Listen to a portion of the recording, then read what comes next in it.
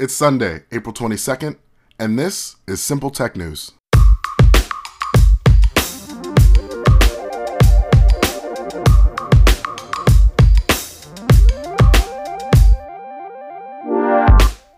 What's up, everybody? I'm your host, James Thomas, and this is Simple Tech News, the podcast where we discuss the top tech news and stories, offer up our thoughts and opinions, and ask you to chime in on the conversation via Twitter or right here on Anchor. You can follow us on Twitter at Simple Tech News and let us know what you're thinking using the hashtag Simple Tech News. Now, this week we have news from Amazon, Google, AMD, and Sega. Yes, that's right, Sega. And since I know you're all likely scratching your heads trying to figure out why we are talking about Sega in 2018, let's start there, shall we? Sega is jumping on the mini retro console bandwagon. Last week they announced that they will be releasing the Mega Drive Mini, a miniature version of the Mega Drive, aka the 16-bit Sega Genesis, sometime in 2018 to commemorate the console's upcoming 30th anniversary. Like the NES Classic and the SNES Classic from Nintendo, the Mega Drive Mini will allow gamers to play a variety of preloaded games and will be released in Japan first, with the US and other territories coming later this year. There aren't many details other than that known in terms of the games available, but it would be hard to imagine the Sega classics not being there. The company also recently licensed out a selection of its classic games for iOS and Android phones. Also, Switch owners will now be able to play as well. Sega announced that at least 15 games, including Sonic the Hedgehog, Phantasy Star, Thunder Force 4, will be released later this summer.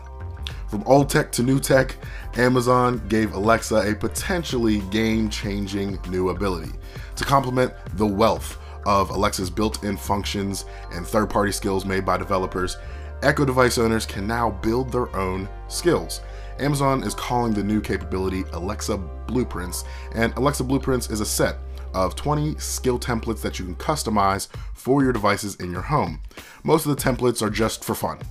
Inspirations, for example, let you populate Alexa with a range of your favorite motivational quotes. Birthday trivia lets you input information about your household members, which that information is then transformed into a quiz game. Some are perfect for kids and students, like the ability to create quizzes, flashcards, and aggregate facts on a particular topic. Others are designed for families with small children, so you can use Alexa to tell an interactive story complete with sound effects. But there's also an at-home section with these skill templates, and in my opinion, this may prove to be the most important in improving Alexa's overall utility. In this section, there are 4 options: custom Q&A, house guest, pet sitter, and babysitter. The last 3 all follow the same general template. A visitor, say, comes to your home and says, "Alexa, open my pet sitter," for example, and then ask questions relating to the care of your pet. Questions and answers that you pre-populate this skill with. You could use this to note where the dog's leash is kept or feeding times, emergency contact information such as a vet or doctor or neighbor. This capability could also prove especially useful for Airbnb, hotels, rental hosts. They could use this skill to provide information to guests that they need to know about the home, its amenities, the surrounding neighborhood, etc. In short, Echo owners now have more control over their digital assistants than ever before. It is one more step for Echo in its journey from digital assistant to personal assistant. And instead of relying on artificial intelligence to do all the heavy lifting, Amazon's actually put some of that control back into the user's hands. All in all, a good move by the team at Amazon. Next up, we have news from Team Red. That's right, AMD. AMD just released their 2nd generation of Ryzen 5 and Ryzen 7 CPUs, and early reports are really good. Intel's competition just got stronger. A total of 4 new chips make up the 2nd generation introduction, 2 8-core CPUs and 2 6-core chips. You know I love talking specs, so let's run down the list, starting with Ryzen 5. Ryzen 5 2600 is a 6-core, 12-thread CPU with a clock speed of 3.4 gigahertz, boost clock of 3.9. It's got a 65-watt TDP, comes with the Wraith Stealth cooler, and the price $199. Moving up the list, we've got the Ryzen 5 2600X. Same, 6 core, 12 threads. The clock speed here starts at 3.6, boost to 4.2. It's a 95 watt TDP, comes with the Wraith Spire cooler, and the price is $229. Moving on up to Ryzen 7, we have the Ryzen 7 2700. This here has 8 cores, 16 threads. The clock speed starts at 3.2, boost clock up to 4.1, and just like the Ryzen 5 2600, it is a 65 watt TDP. Comes with the Wraith Spire LED cooler, and the price is $299. And then rounding it all out, we have the Ryzen 7 2700X. It's 8 cores, 16 threads, with a 3.7 clock speed, 4.3 boost clock, 105 watt TDP, Wraith Prism LED cooler. It's their new cooler, and honestly, I think it's a damn good one. And the price, $329. Now, as I mentioned previously, reports and benchmarks are definitely positive. One overclocker was actually able to get the 2700X past 6 gigahertz. Crazy stuff, and I definitely recommend watching that video on YouTube. I'll have a link on our Twitter page for sure. But for all you PC fans, this is great. Competition is always good. And finally, there is some solid CPU competition for Intel that is clearly here to stay. And not just staying, but improving. My personal rig, it's based on the Ryzen platform, specifically the Ryzen 3 1300X, and I have nothing but great things to say about Ryzen. My PC has been able to handle every game that I've thrown at it. Video and podcast editing is a breeze. Again, nothing but positive remarks on my end. Thumbs up to Team Red. Moving on, we have 2 stories by the folks at Google regarding messaging. First up, Gmail. Google revealed last week that it's planning to launch a new Gmail design in the coming weeks. The refreshed design is for web users and brings things closer to the company's tweaks for Gmail on mobile devices. If you're interested in seeing what some of those changes will be, TheVerge.com obtained screenshots of the new Gmail design, which is, quote, currently being tested inside Google and with trusted partners. The new design includes some subtle elements of Google's material design and a number of new features that were originally introduced in Google's other email app, Inbox. Google is also implementing smart replies for Gmail on the web, the same feature from mobile Gmail that provides suggestions to quickly reply to emails. A new snooze feature also lets you temporarily remove emails from your inbox until a certain time, so you can avoid certain email threads until you're ready to reply. Snooze and Smart Reply are both currently a part of Google's Inbox app for Gmail, and both features are now making their way to the Gmail app on the web. Definitely a personal favorite and potentially the most useful feature coming. Gmail is getting a useful new sidebar. The new sidebar gives you the option of using Google's Calendar, the Google Keep note-taking app, or Google Tasks side by side with your email messages. The potential to improve productivity and efficiency while working on emails is one that I'm always seeking out, so I can't wait to try this one personally. Additionally, Google is providing 3 new layouts to choose from, including a default view that highlights attachments like documents and photos, a comfortable view that doesn't highlight those attachments, and then a compact view, which increases the amount of messages you can see on a single page. Now, the compact view, it's the most similar to the existing Gmail design, which should allow some of your users to keep a similar layout. But none of the 3 views and UI changes are as radical as the Inbox redesign that Google unveiled back in 2014, and it's really not clear where this new Gmail redesign leaves Inbox. But if you ask me, Inbox is a dead app walking, for sure. But Google's now planning to make this new redesign available for G Suite and Gmail users in the coming weeks.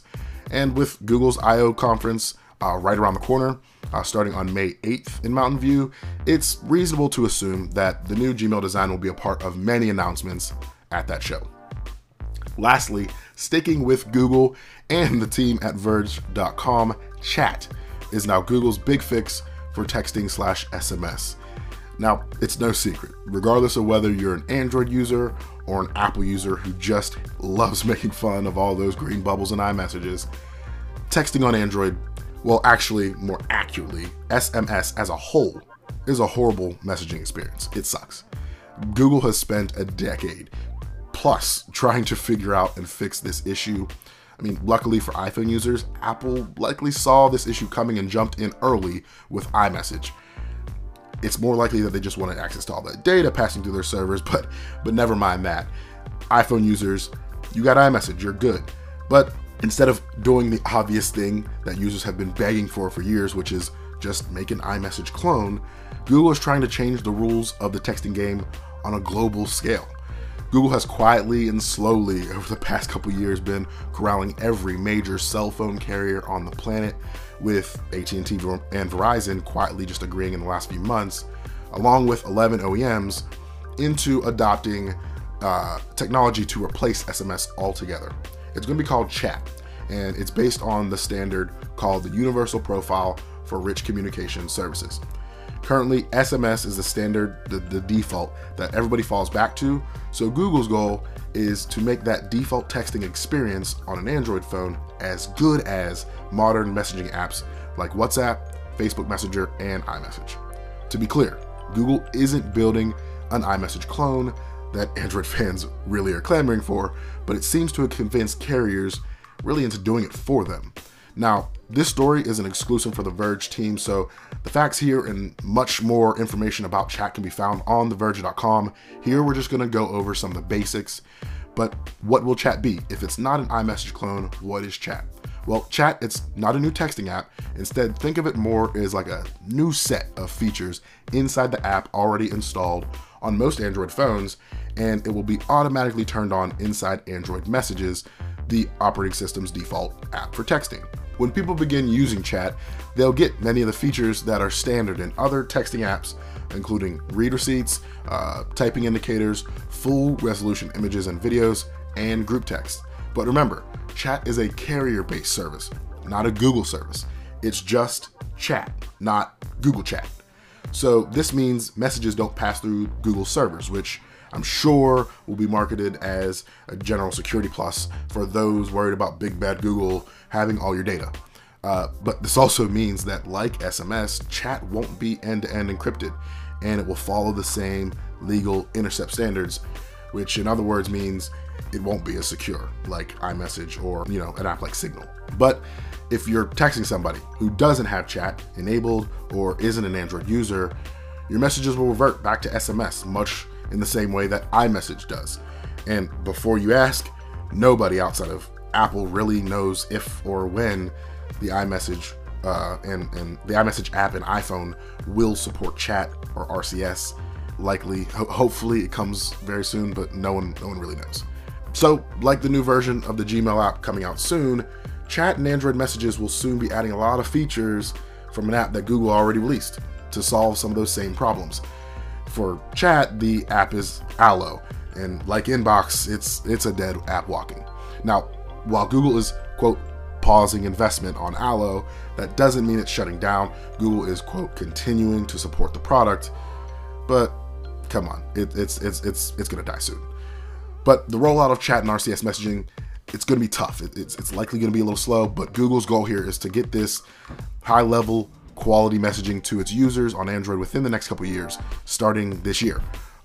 Starting this year in the United States, Sprint already supports Chat. Right now, between compatible Android phones, T-Mobile has promised to do the same in Q2 of this year. And when asked for comment, neither Verizon or AT&T would give The Verge a timeline on when they intended to flip the support to Chat, but things are looking up. For all users, especially Android users, messaging looks to be vastly improving in the coming years, which will be a dream come true for many, myself included. I'm eagerly waiting the future of texting. I hate SMS. It needs to die. RCS, Chat for the win. Honorable mentions from this past weeks past: Mercedes will launch a car subscription service here in the US.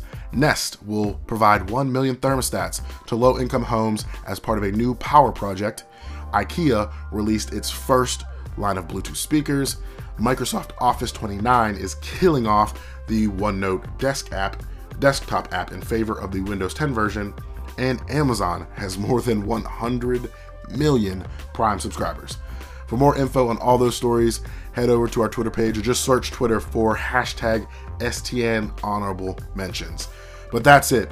That's it for this episode of Simple Tech News. Sega, AMD, Google, Amazon, all making noise in the tech world these past few weeks. Make sure to follow us on Twitter at Simple Tech News and let us know, would you buy the Sega Mega Drive Mini? Also, are you looking forward to SMS going the way of the dinosaurs and RCS and chat becoming the new standard? Tweet at us. Let us know using the hashtag SimpleTechNews.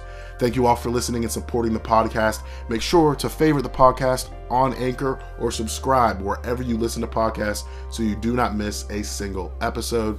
Again, follow us on Twitter at SimpleTechNews to get updates on all tech stories throughout the week. And lastly, be on the lookout for a new podcast format and YouTube channel coming soon. Once again, I'm James Thomas. This is Simple Tech News. Have a great weekend, great rest of your week, and we'll catch you all in the next episode. Take care.